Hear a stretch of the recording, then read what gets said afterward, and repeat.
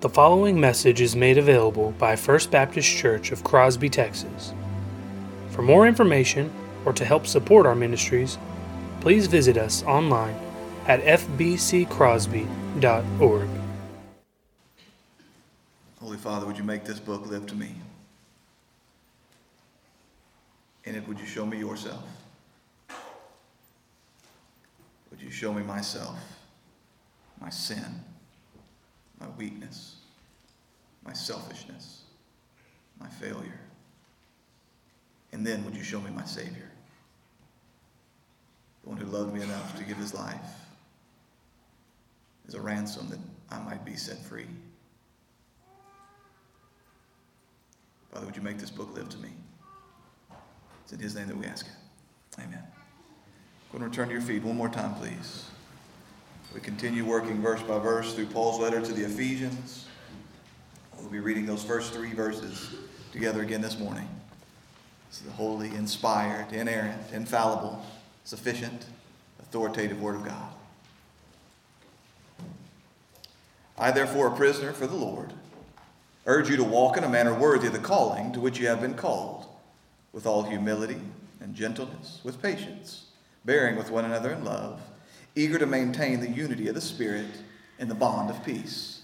And all God's people said. Maybe sing it.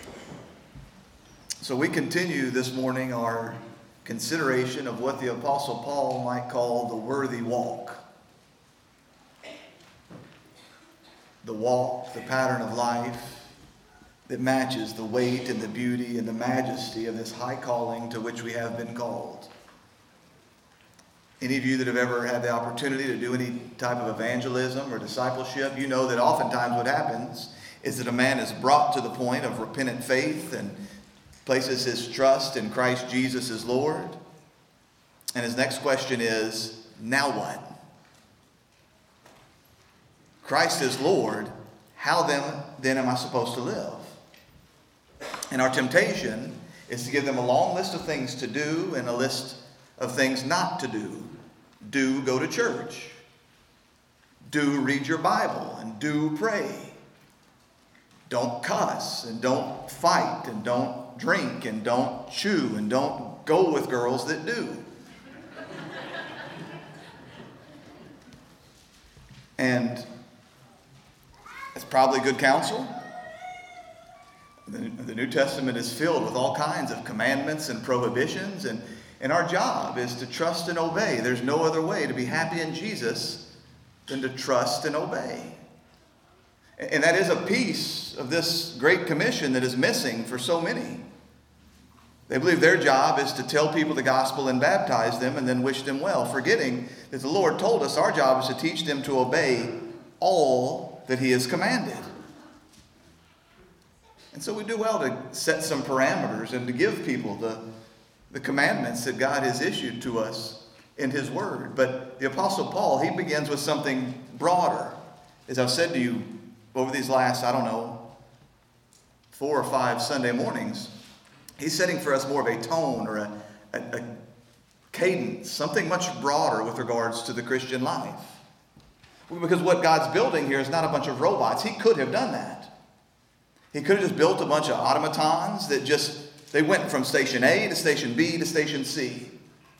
But that's not what he's done. He's taken a bunch of fallen and frail and unique and quirky and weird individuals right where they are, and then molds them into the image of his Son using ordinary, common, everyday means. And so rather than giving us right out the gate a bunch of do's and don'ts, the Apostle Paul takes us to this, a picture of the worthy walk. And as I considered it this week, this really does seem like the perfect way of transitioning. How do we come from the therefore that begins this chapter, pointing backwards to all that great doctrine in those first 3 chapters, moving into all the imperatives and the way that we're meant to live in light of that? How do we do this in a way that isn't a jerking of the steering wheel? How do we make this adjustment in a way that doesn't throw everybody out of the bus and into the ditch? This seems like a good way to do it. And so if you've noticed, I promised you that I don't want to say I promised. I hinted to you that when we got to the last half of Ephesians, things would speed up a little bit. But now instead what we find ourselves doing is entire sermons over one word.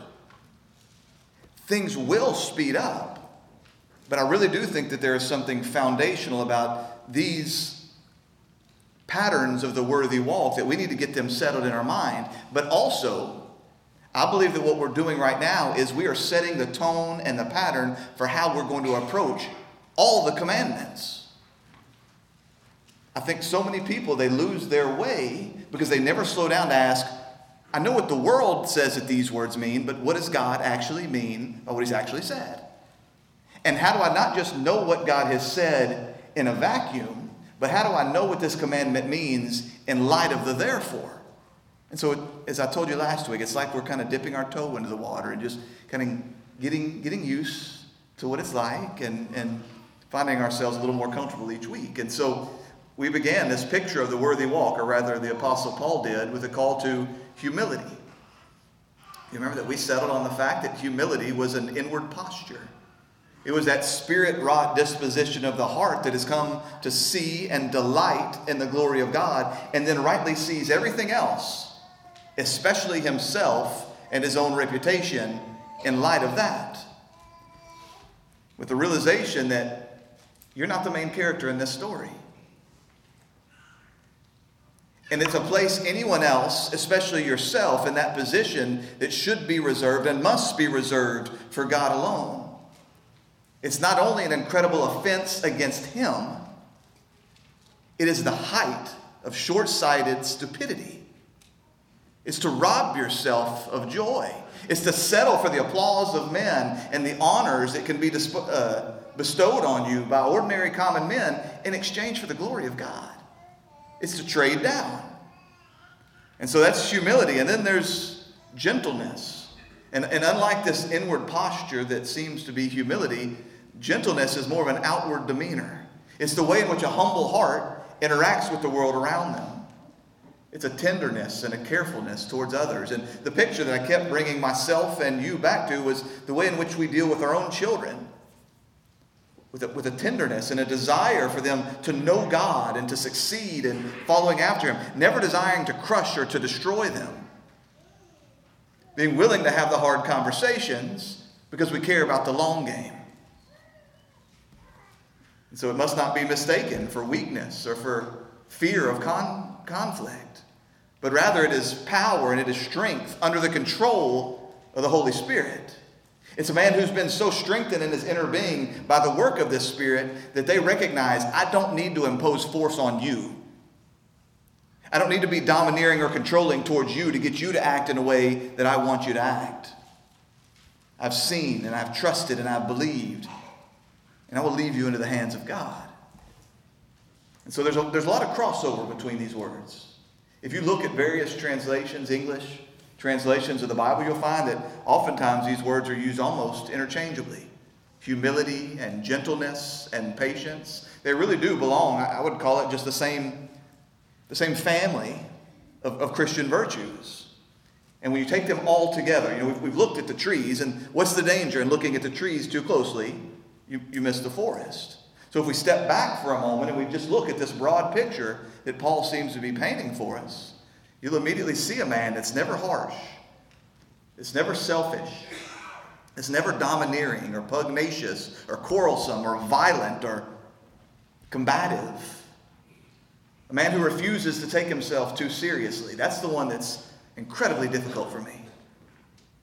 A man that refuses to take himself too seriously, or a man that doesn't have this put on of holiness that presents him as sullen and silent and sour. You know those grumpy believers?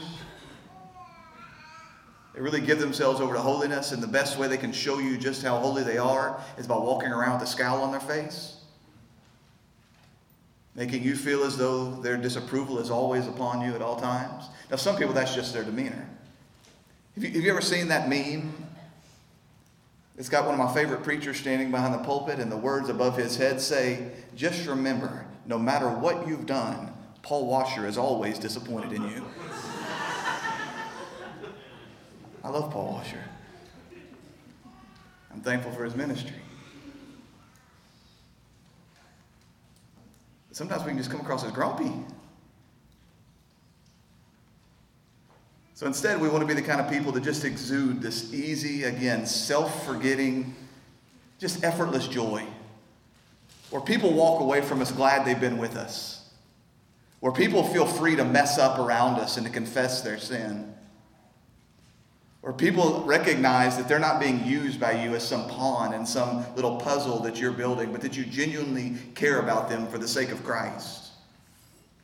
It's this deep and abiding serenity and tranquility that just seems to run underneath the surface. The kind of joy and hope and confidence that only comes from the kind of man that knows that he serves a sovereign God. The kind of man that's able to say, my Father is king and my Father is good. Why then would I ever be anxious? Why would I ever be ill-tempered with you? So there's a quote. I posted it on Facebook just to make sure none of you misunderstood it. The quote from C.S. Lewis, The Horse and His Boy. He's speaking of these Narnian lords that are passing through town. He says that instead of being grave and mysterious, they walked with a swing and they let their arms and their shoulders go free. They chatted and they laughed. One of them was whistling. You could see that they were ready to be friends with anyone who was friendly, and they didn't give a fig for anyone who wasn't. Shasta thought that he had never seen anything so lovely in all of his life. I told you one of my goals for myself in this new year was to just be a jolly guy. Free swinging, loose, easy, self-forgetful, while charging hard after real holiness at the same time. Freed up to genuinely care and have concern about others. Again, not trying to control you and mold you into my image. I'm trusting you to your same God. We're going to bump into each other. We're going to step on each other's toes. We're going to offend each other, and that's all okay.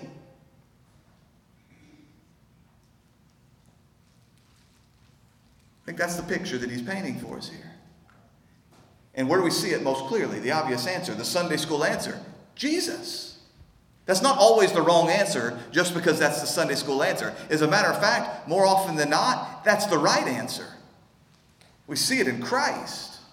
We see it first in his condescension. Is that not the height of humility?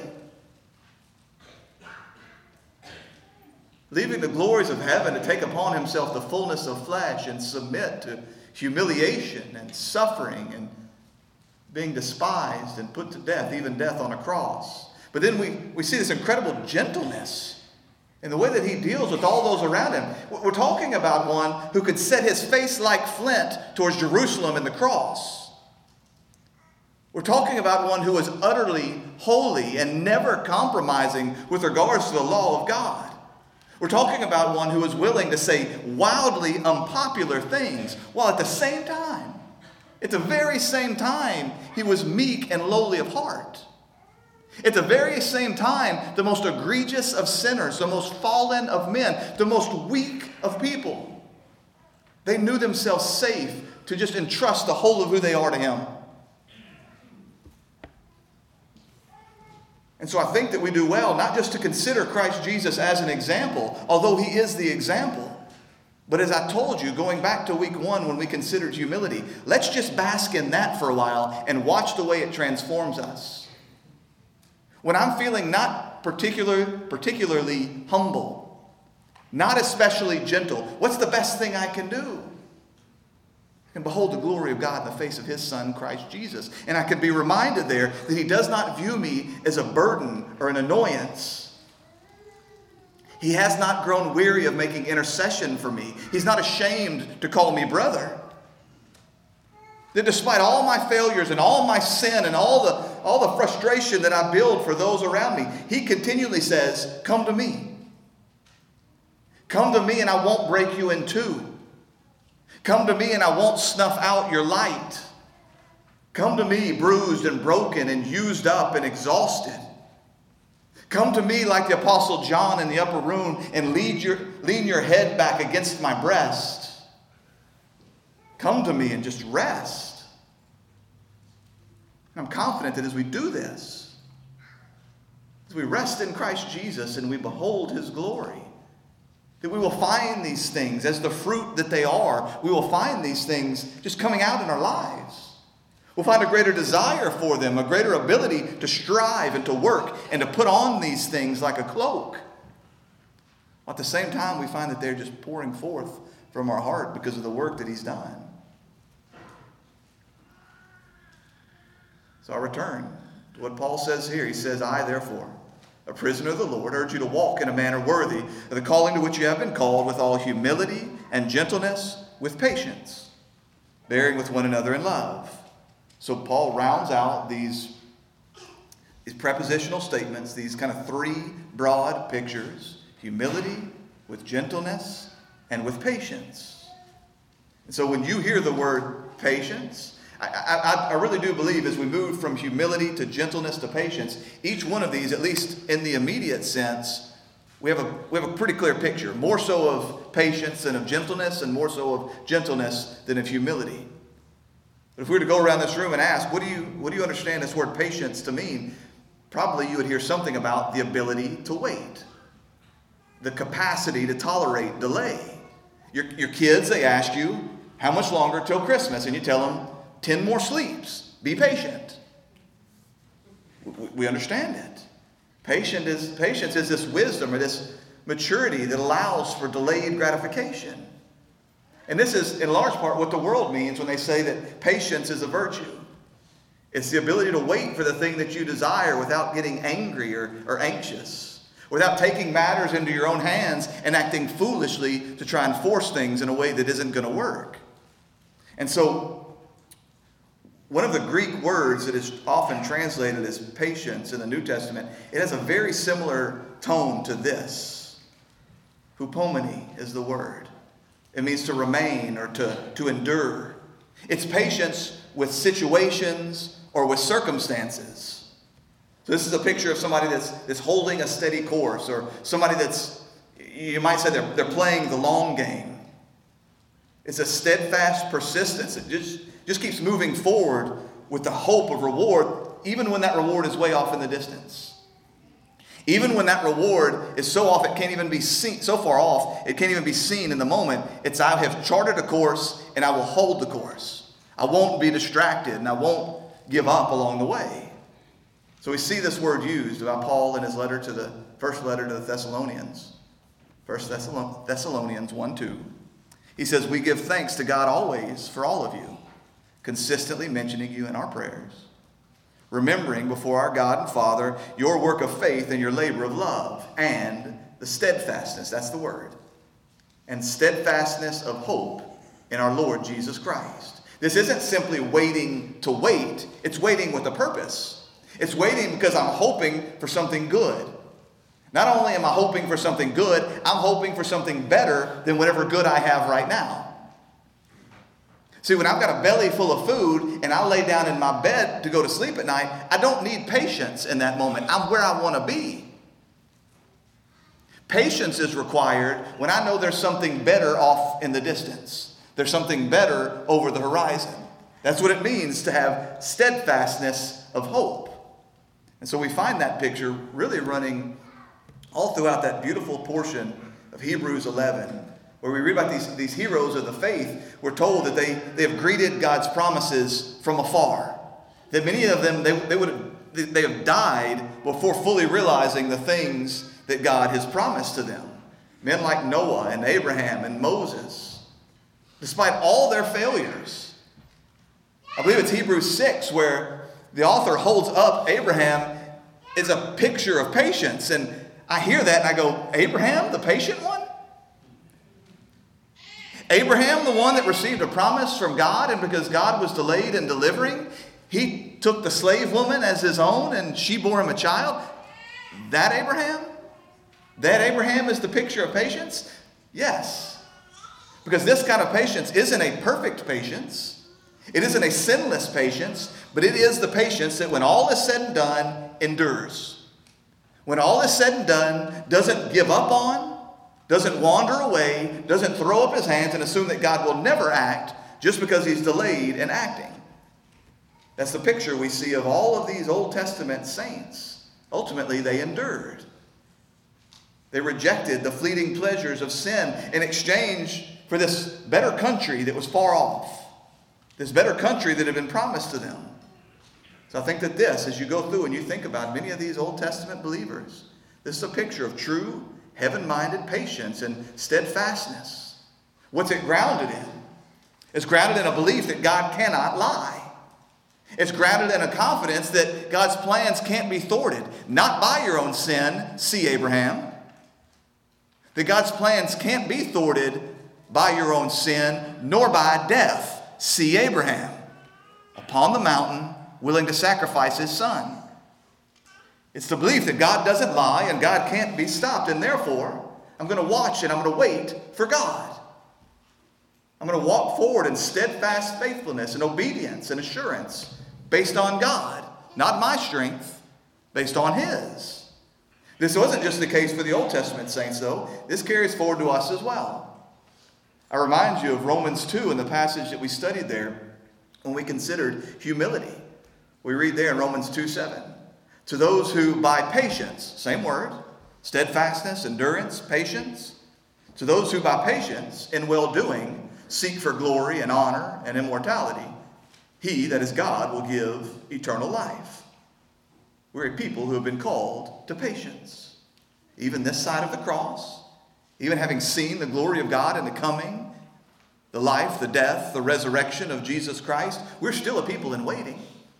We're still a people with a greater promise of greater rest and a greater country to come.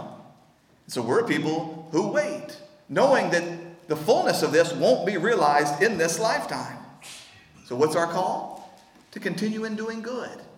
But not just doing good for good's sake, doing good because we know that there's honor and there's glory and there's treasure that waits at the end of this for us. And so we do this. We walk in obedient hope. Even when this obedience doesn't make any sense. It's totally contrary to the human mind. Even when the world mocks you and entices you to just give up on that treasure and just take what we have right now. Take what we're offering you right here. But it's obedience in that. In the middle of all these taunts and in the middle of all these temptations, even and especially when your eyes can't see the thing that you long for. Romans 8:24 talks about this same thing. He talks about our eagerly waiting the fullness of our adoption and the redemption of our bodies. He says, for in this hope we are saved. Now hope that is seen is not hope. For who hopes for what he sees? But if we hope for what we do not see, we wait for it with patience. The truest form of patience, the truest form of godly endurance and steadfastness is a willingness to say, I'm not going to trust my lying eyes. I'm not going to trust my deceitful heart. I'm going to trust the promises of my God. And so I'll wait. Patiently I wait. In hope I wait for a thing I've not yet fully seen. That's really what this all comes down to. When I find myself lacking patience, this is a question we probably should ask to the whole of our Christian life.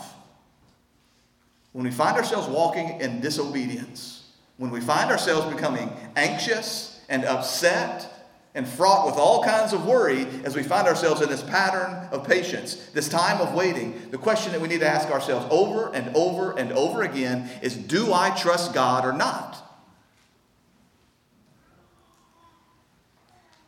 My life will reveal whether those are just words or not. But it always comes down to, do I trust God? Do I believe He keeps His promises? And do I believe He's capable on making good on them? So this then brings us to a question, doesn't it? I asked the question, and if you're actually listening to what I've said, you just asked the question of yourself, do I trust God or not? And then you've, in the 10 seconds that came after that, you've examined your own life and you're feeling pretty bad. So the question is, why doesn't everyone joyfully wait? Why isn't everyone patient? Apart from the fact that patience, just like all the rest of these traits, are works of the Holy Spirit. You can't white knuckle it. You can't just bear down and bring it. It can't be born by the flesh.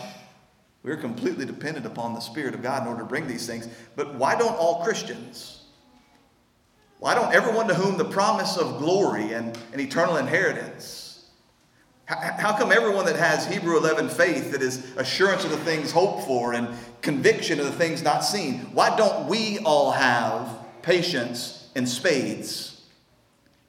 Why is patience such a rare virtue? Why is it so hard to come by? Well, the answer is primarily, because of the fact that the place in which we wait, it is fallen in sin. It's under the power of the evil one. This is why Paul, in that same passage that I just referenced from Romans 8, this is why Paul, in that same passage where he calls us to patience, he speaks about not only creation, but we ourselves groaning inwardly as we await our full and final adoption. There's a groaning that happens because of the fallenness, not just out there somewhere, but the fallenness in here. Our own sin and our own weakness. That's what makes patience, and that's what makes endurance hard. Because this world is corrupt and broken and sad and ugly and painful. And our own flesh is making war against us. And it almost is a taunt. We have tasted the first fruits of something better to come. We're able to look at the brokenness out there. And we're able to look at the brokenness in here and know there's going to come a time when it's not going to be this way. You see, if you don't have something that you long for in the distance, the waiting is just where you live. But if you've tasted it, if you've greeted it from afar, and you know there's going to come a day when all things will be made right, and there will be no more sadness or sorrow or sin or death or decay or war or tears or any of the rest, it almost sits there as a taunt against your own weakness and against the broken world that's all around you. So in short, I think I can speak for all of us when I say, yes, I believe that God has made these promises. And I believe that he can and will deliver on every single one of them. More than this, I believe that the treasure that awaits me in glory is greater than I could ever imagine. Very few things in life live up to the billing. But I trust that what he has for me is greater than I could ever imagine. But the problem is that I can't yet fully see the thing. And the problem is the longer I wait, the worse my eyesight starts to become. The less time I spend trying to get a glimpse at it. And because the place we wait is messy and broken and hard. And because in addition to this, we've got a world around us that's offering us all kinds of counterfeit treasures that can be had without patiently waiting. I've got the world around me offering me these lesser treasures saying, why wait for that when you can eat this today? Why store up for that when you can have 10 times that much right now? And not only this, but we're not just sitting in a waiting room.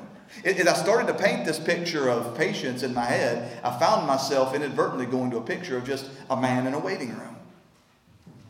I'm waiting. I'm watching and I'm waiting for my father to come through the door with treasure in his hands. And so what is my job? It's to fight the temptation to quit watching and to quit waiting. It's to fight the temptation to fill my belly full of these other things that taste good on the lips but or go sour in the stomach. But then the more I thought about it, I realized that's a really stupid picture. Because the Christian life isn't sitting in a room. It's fighting a fight and running a race. Running the kind of race that only those who endure to the end will find themselves saved. So it's not just I'm running a race for a season. I'm running a race until my dying breath or Christ comes back, whichever is first. And I'm not just running this race, but I'm running this race while being attacked by a dragon or a serpent who knows my sin and knows my weakness and is constantly trying to convince me that if God really loved me, he wouldn't make me wait like this. If God really loved me, he wouldn't make the waiting so hard. And so again, he discourages us to give up. He discourages us to stop waiting. And he promises us, I've got a way to make the waiting easier. Fine, don't abandon the hope. Just take the helps. I've got an easier path for you right here and now. You want the glory? Great. You want the honor? Great. You want the unfadable treasure? Great. Now let me help you get there my way. So exercising patience, it requires very real suffering. That's why that word is so often translated exactly like that. You've heard this. The old-timey way of speaking of patience, what is it? Long-suffering. Don't get cute. What do you think long-suffering is? It's suffering for a long time. It's refusing to buckle under the pain and to find a way out. Isn't that so much of sin? How much sin in your life has come as a result of you saying, I just don't want to suffer anymore? Whether it was mental suffering, physical suffering, relational suffering. I just don't want to suffer any longer, and so I'm going to take this path. And so it's not just endurance, but it's long suffering. And again, sometimes it's merely the suffering of having to fight the temptation while we wait for the thing, having to fight the temptation of taking hold of something lesser, or of obtaining the thing we want in a way that dishonors God. But in addition to this, there's great suffering that comes, again, because of the nature of the world around us. Because in this waiting, God leads us through suffering and through pain and through fire. How much of this hasn't come because you were quick to jump at the first pretty-looking thing that came along? It was because you were waiting on God to bring restoration and healing and some sense of joy right now, and He was just long in waiting. He was long in bringing it. So, one of the glorious yet often overlooked beauties of this, the relationship between patience and suffering, is that suffering isn't just the road down which patience leads you.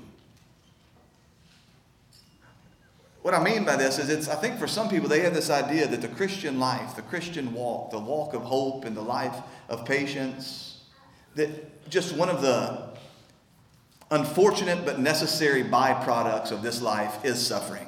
They're not really necessarily related. It's just, hey, this is just the path you got to walk down. The world's fallen. What else are you going to do? But Scripture tells us something altogether different. Scripture tells us that the suffering is actually a way by which God prunes us to produce the patience. Romans 5. Therefore, since we have been justified by faith, we have peace with God through our Lord Jesus Christ. Through Him, we have also obtained access by faith into this grace in which we stand, and we rejoice in hope of the glory of God. So what we find at the beginning of chapter 5 here is the gospel. That's the therefore, right? The truth of what Christ has done. And what we find on the back end of this, beginning in verse 6, is the gospel. Glorious truth about what God has done and the peace that we have and the reconciliation that's been brought. But right in the middle of it, we find this. Verse 3.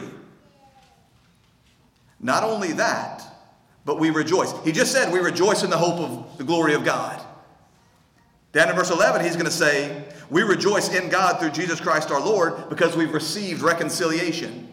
So you got a couple of rejoicings here. Yeah, that's kind of stuff you rejoice about. I'm reconciled to God. I've seen and I desire the glory of God. Now listen to what he says we rejoice in. Not only that, but we rejoice in our sufferings.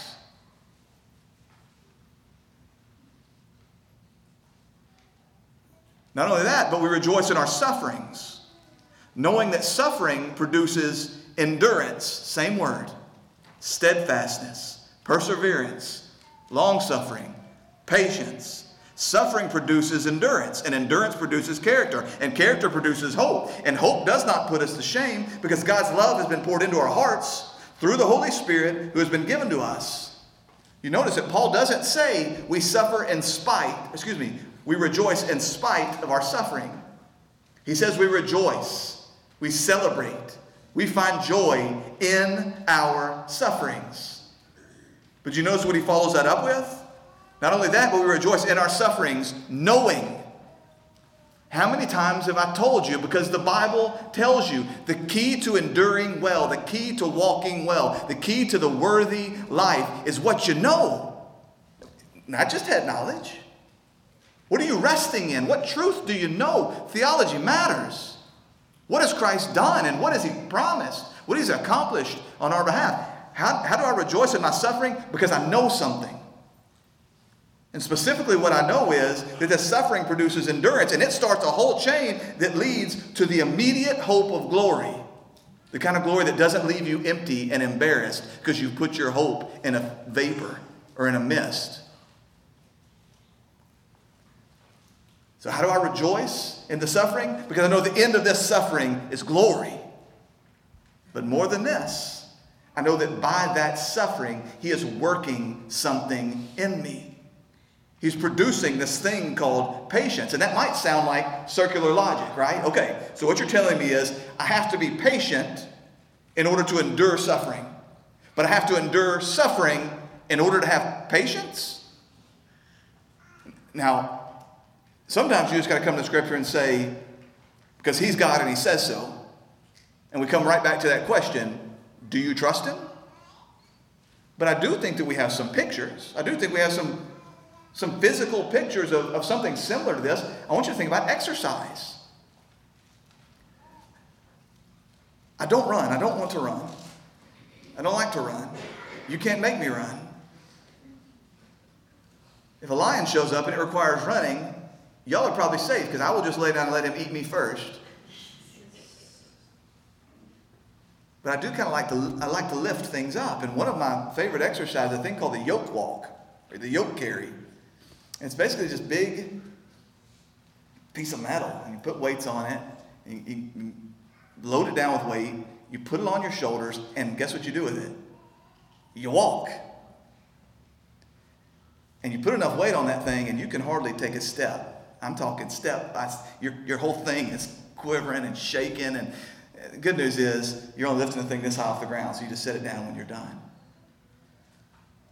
But you're picking the thing up, and you need strength to carry the thing. You need strength to carry the yoke. Well, guess what happens as you're horribly walking with the yoke? You're building strength. You need strength to carry the thing, but you don't have strength until you carry the thing to build the strength. And one of the most fundamental rules to working out and to getting stronger and to building muscle is if you only ever do things you know how to do, you never get stronger. If you can lift 10 pounds and you just go to the weight room and consistently lift 10 pounds, nothing's really going to happen. It's when you can lift 10 pounds and you go in and you lift 12 pounds. You're strained beyond your capacity. You'll hear people say stupid things during times of suffering. They'll look to somebody and they'll say, brother, God brought this to you because he knew you were strong enough. He brought this to you because he knew you were capable. Come on, man. He brought you to this because through this he's going to strengthen you. He's going to build you up. He's going to fortify endurance. He's going to produce character. Through that character, you're going to realize this thing is real. This thing is legit. My hope is not a joke. I really have hope in him, and that hope is really placed in something worth placing my hope in. So that through this pressure, through this weight, through this suffering, he's producing something. He's sharpening us and fortifying us and steadying us. Like a faithful potter, like a master vine dresser, he's molding you. And the chief instrument through which he molds you is a thing called suffering. The pressure and tribulation and pain of suffering. So why do we rejoice in it? How are we able to find joy in it? Because we recognize it's a productive pain. It's not meaningless. It's not purposeless. It's actually producing something in you. So that all of a sudden what we recognize is long suffering and patience is a whole lot more than just deferred gratification. It's a process in which you're being made like Christ. So that as you wait and you press on and you trust these promises that you've seen from afar, as you run and you feel like a fool as you continue to drop the weight, you recognize that what God's doing in this moment is he's breaking your love for the world. He's increasing your love for him and the promises that he's made. He's preparing for you an eternal weight of glory, so you rejoice. While you lay on the floor and try to catch your breath, you rejoice. While your legs ache and wobble, you rejoice. While tears run down your face, you rejoice. While you don't know how you're going to get up tomorrow morning, I rejoice. Because I know that in all these things, he's doing me good. He's disciplining me, and he's shaping me, and he's pruning me, and he's doing it all through the loss of otherwise good things. Beloved, that's all suffering is. You know this. What is suffering? It's the loss of things you want. You take away something I don't want, it's not called suffering. You take away something I want. The more I want it, the more I love it, the deeper the suffering. the sharper the pain. But God says, I'm going to remove these things to cause you to run better for your good. You remember in Hebrews 12, this call to faith, this call to running the race.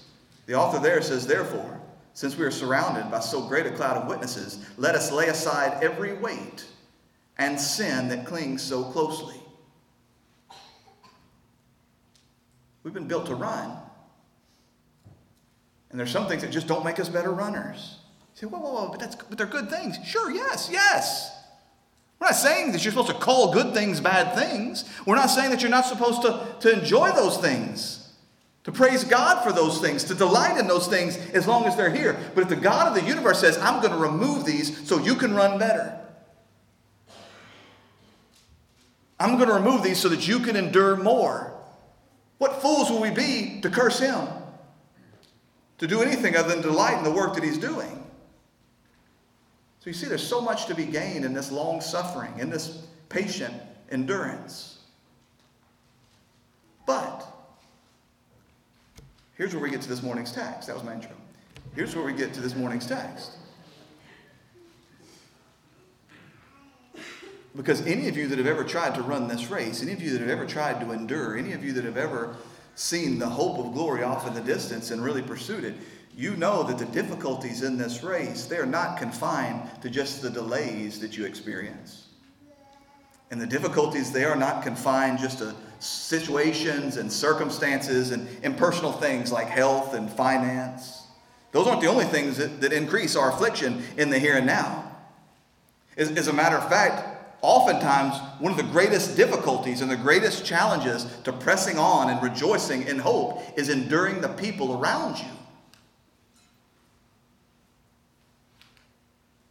How often is it true that the greatest suffering we have, the greatest pain we have, doesn't come from a hurricane or from cancer, but from people, and especially from the people that we love?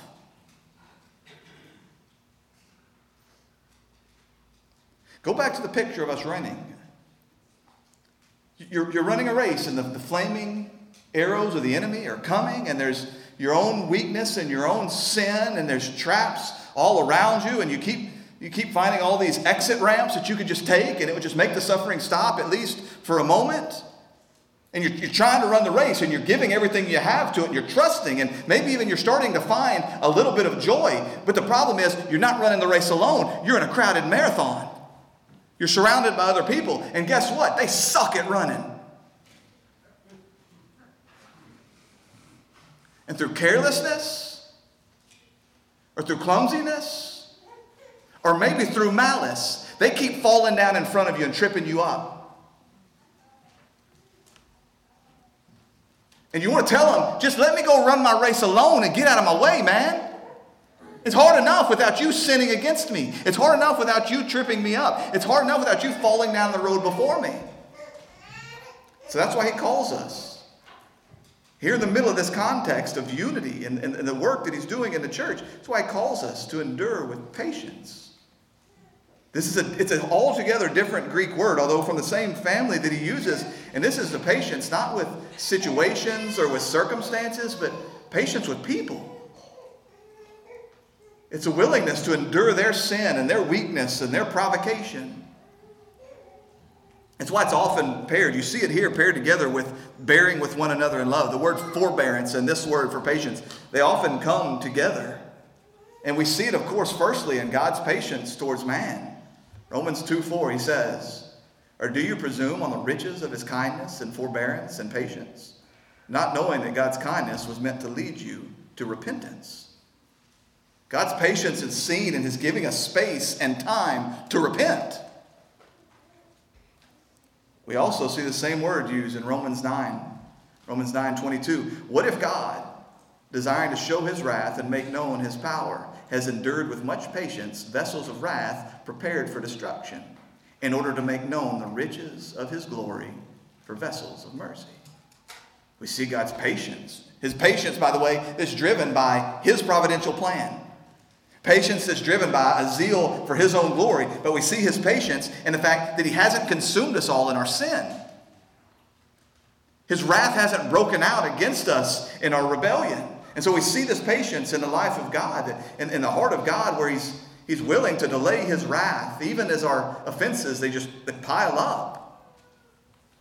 Driven by His zeal for His own glory and His love for man, He restrains Himself. And it's a thing that's grounded in the very nature of God. It's a thing that's got to be built in us. It's a thing that's got to be built up and worked by the power of the Holy Spirit. It comes natural to God. It's an extension of His mercy. Isn't this the way He identified Himself to Moses? The Lord, a God merciful and gracious, slow to anger, long-suffering, patient, willing to endure with man, and abounding in steadfast love and faithfulness. So we look first to God and we ask. We ask of God, look, how much have we seen? Ask ourselves, I'll rather say, how much have we seen of His patience towards Israel? How much do we see in His patience towards us? And so therefore, as those who have received this kind of patience and mercy, those of us that have come to repent, we should have a similar display of patience with one another. Patience towards man for all those same reasons. But we don't just stop there. We look to Christ Jesus. 1 Peter 2:21. He says, "For to this you have been called, because Christ also suffered for you, leaving you an example, so that you might follow in His steps. He committed no sin, neither was deceit found in His mouth. When He was reviled, He did not revile in return, and when He suffered, He did not threaten, but continued to entrust Himself to Him who judges justly." Now, implicit within there is the idea that people are going to mess up. They're going to revile. They're going to offend. Sometimes on accident. Sometimes people are just clumsy, but sometimes maliciously, with evil intent and a desire to destroy you. And He says, even to these you do good. Isn't that the question that He asks? If you only do good for people that do good for you, if you only do good for people that are easy to be around, what credit is that for you? What benefit do you receive from that? That's the way sinners act. But when you do good for those that curse you, when you patiently endure with those who are clumsy and continue to hurt you, isn't this what it means to be like Christ? Seeking out opportunities to do them good. And that's exactly what we see. We see it in the heart of God. As He continues to do good for people, He causes rain to come and food to come and healing to come and wealth to come. He continues to do good for people that curse His name and will continue to curse His name for all eternity. He's not just doing good because He knows that all of these will someday come to repent. Sometimes some of His greatest immediate and earthly good is given to people that will curse Him all the way through the finish line. We see this in God. We see this in His Christ. What do we see of Jesus hanging on the cross? As the mockery and the torture was hitting its crescendo. You got thieves mocking and cursing and making fun of Him. You got people down below.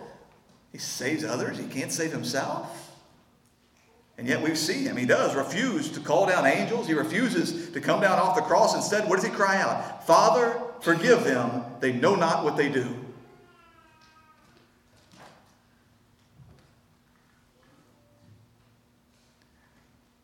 When someone offends me, I'm doing a good job not breaking out an imprecatory psalm on their face right there and cursing them to hell. And Christ Jesus, and by the way, my impatience, my intolerance, my frustration with others, it only grows as I get hungry or tired or in pain. As Christ Jesus hung upon the cross, He cries out to the Father for the sake of those who are persecuting and crucifying Him and says, "Father, forgive them. They know not what they do." Do you realize what this forgiveness would cost if extended? He's not saying, "Father, overlook the offense and let's forget this whole thing happened." In the economy of God, every single sin is paid for. Either by the sinner in hell or by Christ on the cross, which He in that moment hung. Do you understand? Christ Jesus is hanging on the cross. He is looking to those who are crucifying Him, and He's saying to His Father, "Credit that to my account. Pour the wrath that you owe them on my head right now." The same Christ who was in the garden sweating blood and crying to the Father saying, "If there's any other way to do this, let's do it that way. It's not my will to drink from this cup. Please let it pass." That same Christ said, "Fill her up for their sake." Do you see it?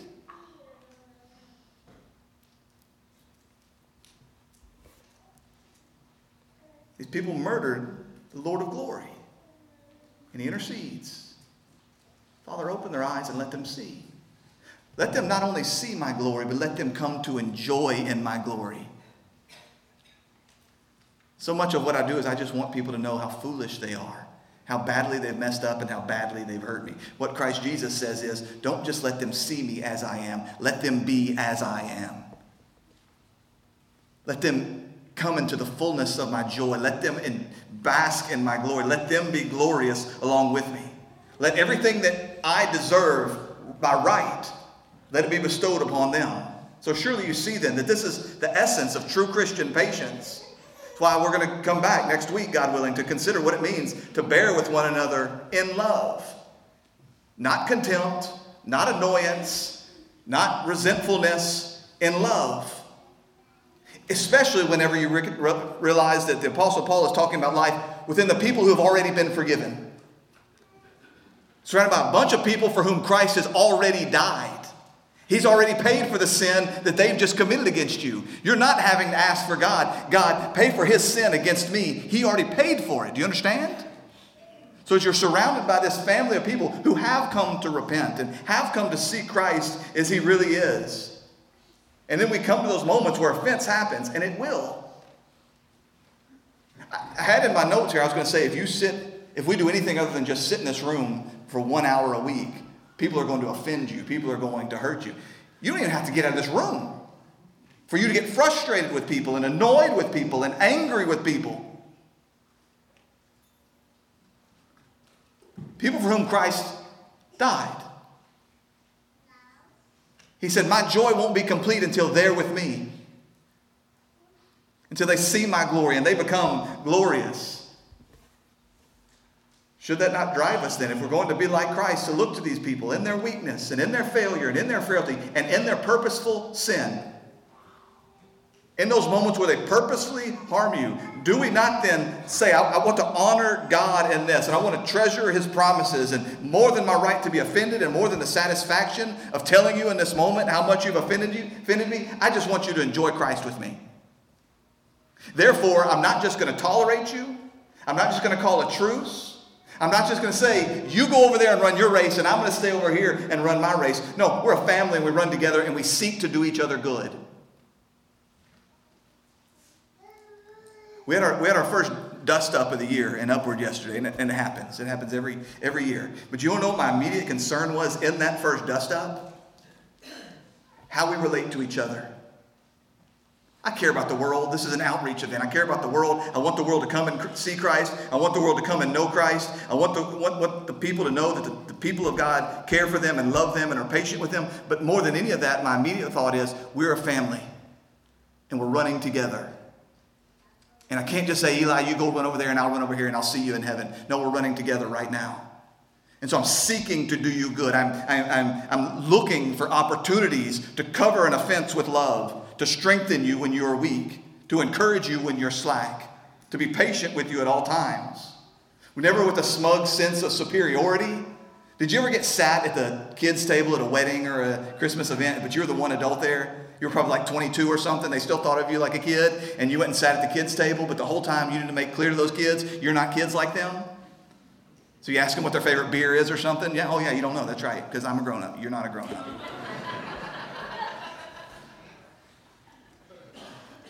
It's not that. It's not that. It's in love coming alongside them and finding consolation in the fact that their sins have already been paid for, and the fact that your own joy will grow as they come to see the glory of Christ and be glorious themselves. And I think this is exactly what Paul had in mind, going back to the letter to the Thessalonians. 1 Thessalonians 5:13. Be at peace among yourselves. And we urge you, brothers, admonish the idle, encourage the faint-hearted, help the weak, be patient with them all. There's 3 different kinds of people here. There's idle. There's lazy people. They're not doing what they're supposed to be doing. So what do? We admonish them. What do we do with the faint-hearted? Well, we encourage them. What do we do with the weak? We help them. What do you do to all of them? You're patient with them. You seek to do good. You seek to strengthen. You seek to exhort. You seek to bring them along. You seek to help them run well. That's the picture.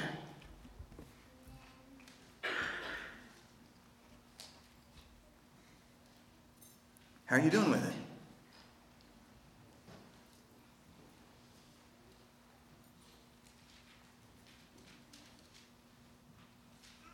Do you find yourself just running alone on a treadmill?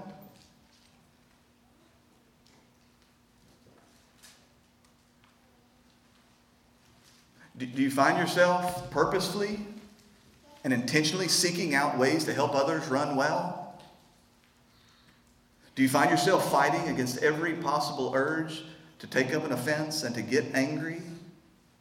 Do you find yourself not satisfied unless the person that you've forgiven knows you forgave them and knows how badly they've offended you?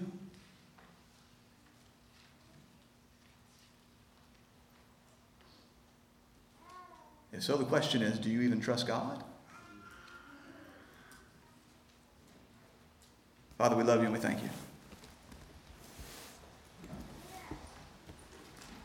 We thank you for Christ Jesus, and in him the ultimate expression of patience we could ever know.